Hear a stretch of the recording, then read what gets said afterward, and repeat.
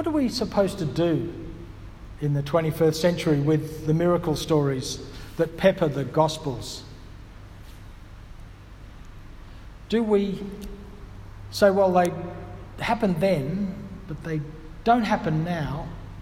We don't really know why, but it could have something to do with the fact that we're less faithful or more hopeless, or there's something wrong with us. That miracles happened and now they don't. Or do we suggest that they were somehow kind of flashy advertisements for the life of Jesus, and they were only important to that end and had no other purpose? I don't know. I'm really not sure how we deal with them. How we deal with the fact that the Gospels tell us these things happened and they are miraculous. So, in other words, by definition, they're not things that we can explain by the normal way of living life. One way of looking at them is to understand a little bit about why they're in the Bible now. In other words, when people started to compose these stories well after the life of Jesus, and they wanted to tell something about this life, and they put these stories in. One way of looking at them is to think about them like we do the parables that Jesus told. In other words, we don't know so much about what the detail actually was at the time, but within them, they have a message that we can follow and use today. Now, that might not be the only way, or even the best way of dealing with these miracle stories, but it is one way. That they have a story to tell us. And it was one of the reasons why they're in those texts in the first place. All the things that happened to Jesus, they're not all in there. 3 years of his teaching ministry, an entire life up until around the age of 30. It's not a whole life story. It's elements that were chosen by the writers. And so one way of thinking about them is to think about them as these kinds of teaching stories. You may be aware of the writing of a guy called Joseph Campbell. He became very famous in the 1970s because George Lucas, who wrote the Star Wars films, which changed filmmaking for 2 generations, he used the writings of Joseph Campbell. And up until that point, Campbell had been well known in academic circles and amongst people who were interested in mythology and myths right down through the ages, but nobody else. But once Lucas started using him, everyone wanted to. And so for the last part of his long life, Campbell was very famous. And he wrote, his most important book that he wrote is called The Hero with 1,000 Faces. And it encapsulates the idea of the hero's journey, which you may have heard of because of his latter fame. It's the idea that many of the great stories of the world that go back through history, and he's explored them all the way back in Western culture, back to the Greek myths, the Homeric myths, stories in the Bible, all of the great stories. And he came up with this idea that there's a kind of a pattern, and he calls it the hero's journey. And it begins in normal life with a call, what he calls the call to adventure. And you can see it in this story here, because what we've got is a story of fishermen doing what fishermen do at the end of a night of fishing. They mostly fished at night for all kinds of complicated reasons, as much to do with the problem of tax, the tax that they had to pay in order to fish, because of course everything was owned by Caesar. He owned the lake, and it was called the Lake of Tiberias, which is another name for the Sea of Galilee.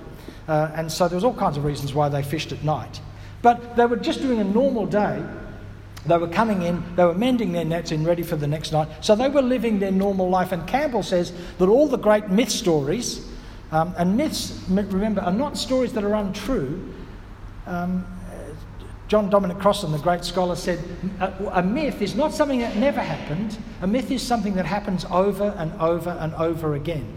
It's a kind of iconic story in our life, in our world and in our culture. So normal life happens, and then out of normal life, something changes. But this normal life is not a good normal life, because it turns out later that they didn't catch anything. And if you don't catch anything, what kind of a fisherman are you? And what kind of a provider are you for your family and your clan? So not only was it normal life, but it was a dull, colourless normal life. Not unlike the lives of many of us in our culture. We now know that depression is now either the first or the second largest killer of people. It's very difficult to quantify, because obviously if you ever die in a car accident, those things are cut and dried. But if depression is a killer, it's a silent killer and it's a slow killer. But the Mental Health Association of the United States has mapped this out, and they think now it's probably the second or maybe even the worst killer of ordinary, normal people like you and I. It's a terrible disease, and it's there everywhere. The American Medical Association defines depression as losing interest in important parts of life. Losing interest in important parts of life. Some of us suffer from depression our entire lives. Some of us suffer from depression from time to time. And if it continues, the medical profession tells us it's a killer. So not only are they in normal life, but it's not a good normal life, because nothing's working out. And then there's this call, what Joseph Campbell calls the call to adventure. Jesus says, can I use your boat as a pulpit, essentially? Let's pull out from the shore, I'll sit in the boat and I will teach. And the text says at the beginning, they come to listen to the word of God. Now, John's gospel, which comes a few years later than the gospel we're just reading, Luke, decides it's not so much what Jesus says that is the word of God, but it's Jesus himself. He somehow embodies the godness of God, and he himself is the what he calls the logos, the energy of God. So one way of reading the story is people come to hear and to experience and to be present with the energy of God. Something about Jesus is not so much what he said, but how he lived his whole life. It was congruent. What he says and what he did were congruent. A great way to live, a way we would all love to live, if the things we said and thought were important and the way we lived were linked together all the time.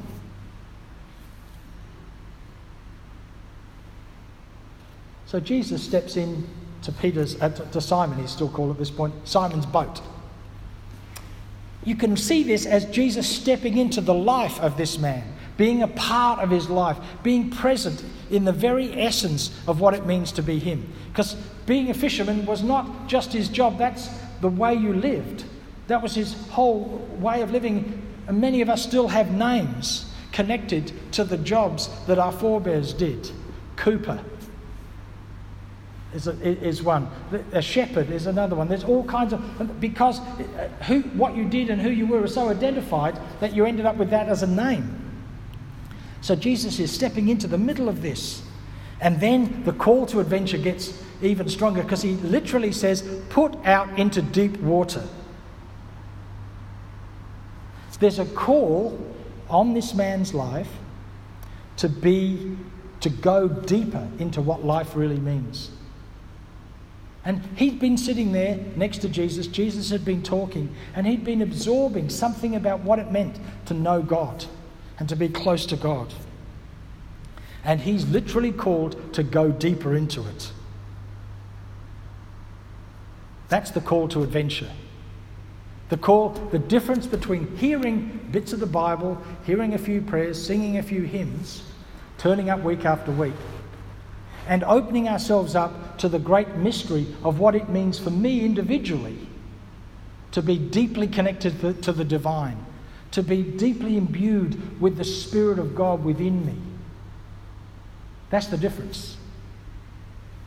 It's a great adventure. Well, Campbell says the next thing that usually happens in the hero's journey, and it's a cycle, because the hero goes, has an adventure, comes home, and then another adventure. That's the way our lives work. There's the idea of the refusal of the call. That's what Campbell calls it. And we get this with Simon. He almost seems to refuse Jesus. He says, Master, we've worked all night, but we've caught nothing. In other words, I do know a thing or two about fishing. This is not a good time to go fishing. You're a carpenter. You've just blown in out of town. What do you know about fishing? I know, and we've tried it. And don't you meet people like that all the time? Don't you meet it in yourself? Well, I've tried that. It doesn't work. Can't do that anymore. No, that's never going to work. It's impossible. That's just the way the world is. There's nothing will change in my life. I had a conversation with somebody a week before last who we were dealing with something that was really a problem for them. I mean, it was hurting them in many different ways, in their social life and in their interior life. And that person said to me, nothing I can do about it. That's just the kind of person I am. And I can't change. It's not true. It's not even true. We know that physically, the work that's been done on brain plasticity is now proving beyond a shadow of a doubt that it doesn't matter how old your brain is and in how old a body it happens to be inhabiting, it can change physically.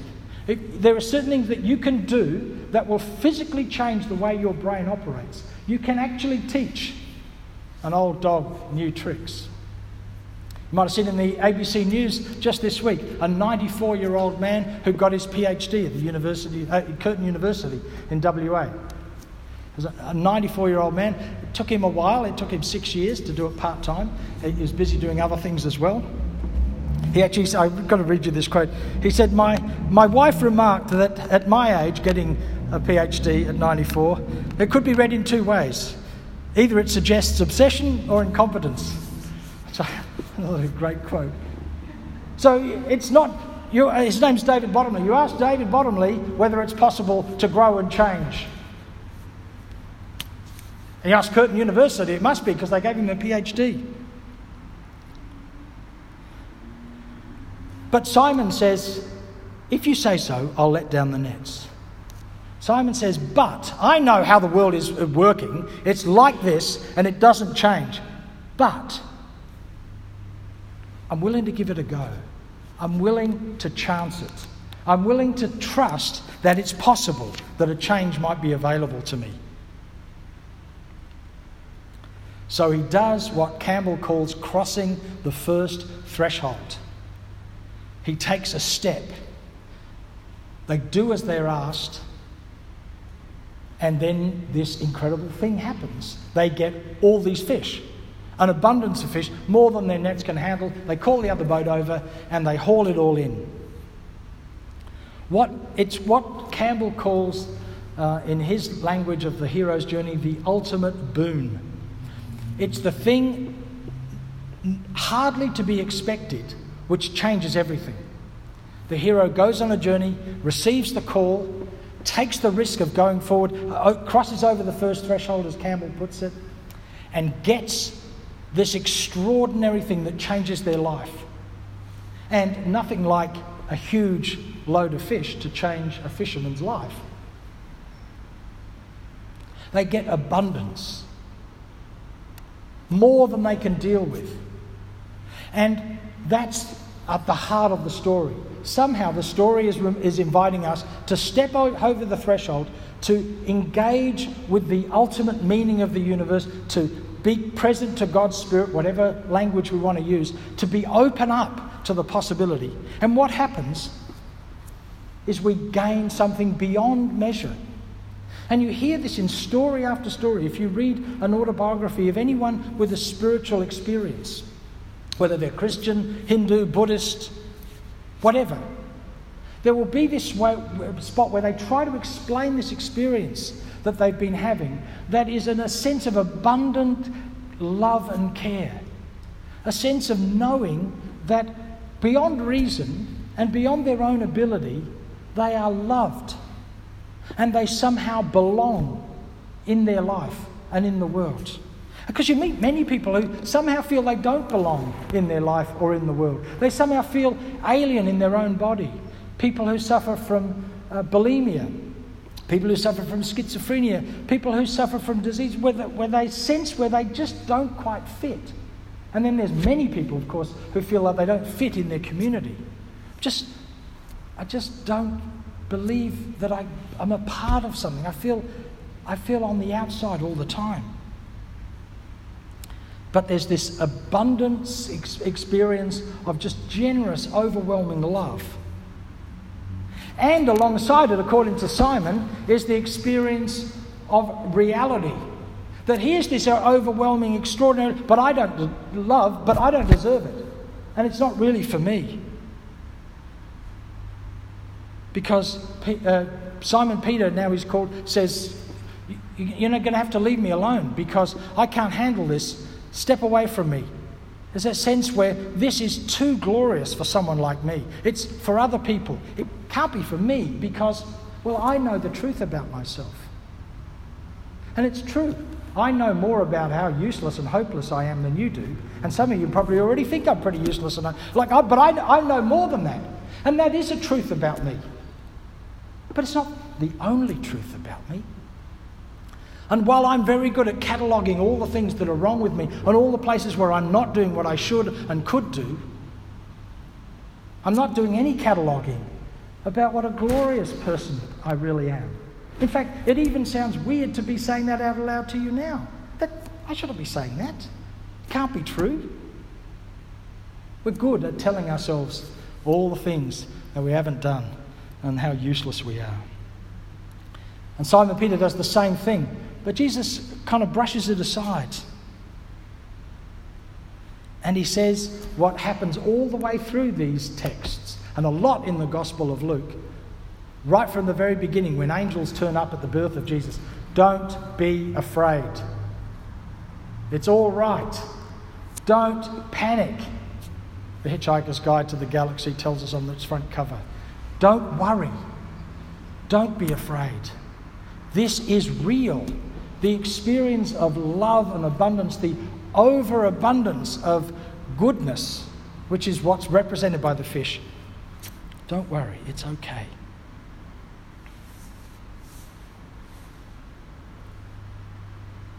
And then you get the sense where the hero's journey is only just beginning.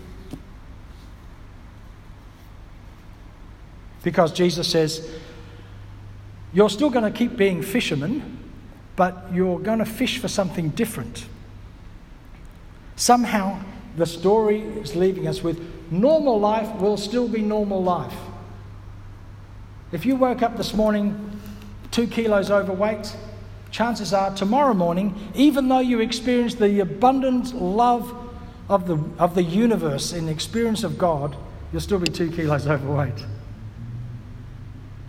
So normal life will continue, but normal life won't be normal in the same way that it always was. Somehow the idea of being fishing for fish and then still being fishing, but fishing for people, encapsulates that whole thing, that there's this constant invitation all the time into a glorious world, opening ourselves up to the goodness of God, to the energy of the universe. And normal life will be normal and unnormal or abnormal at the same time. And the cycle will continue again. And the hero's journey will continue again as we forget and as we are open again to a new adventure, a new experience, a new invitation to abundance.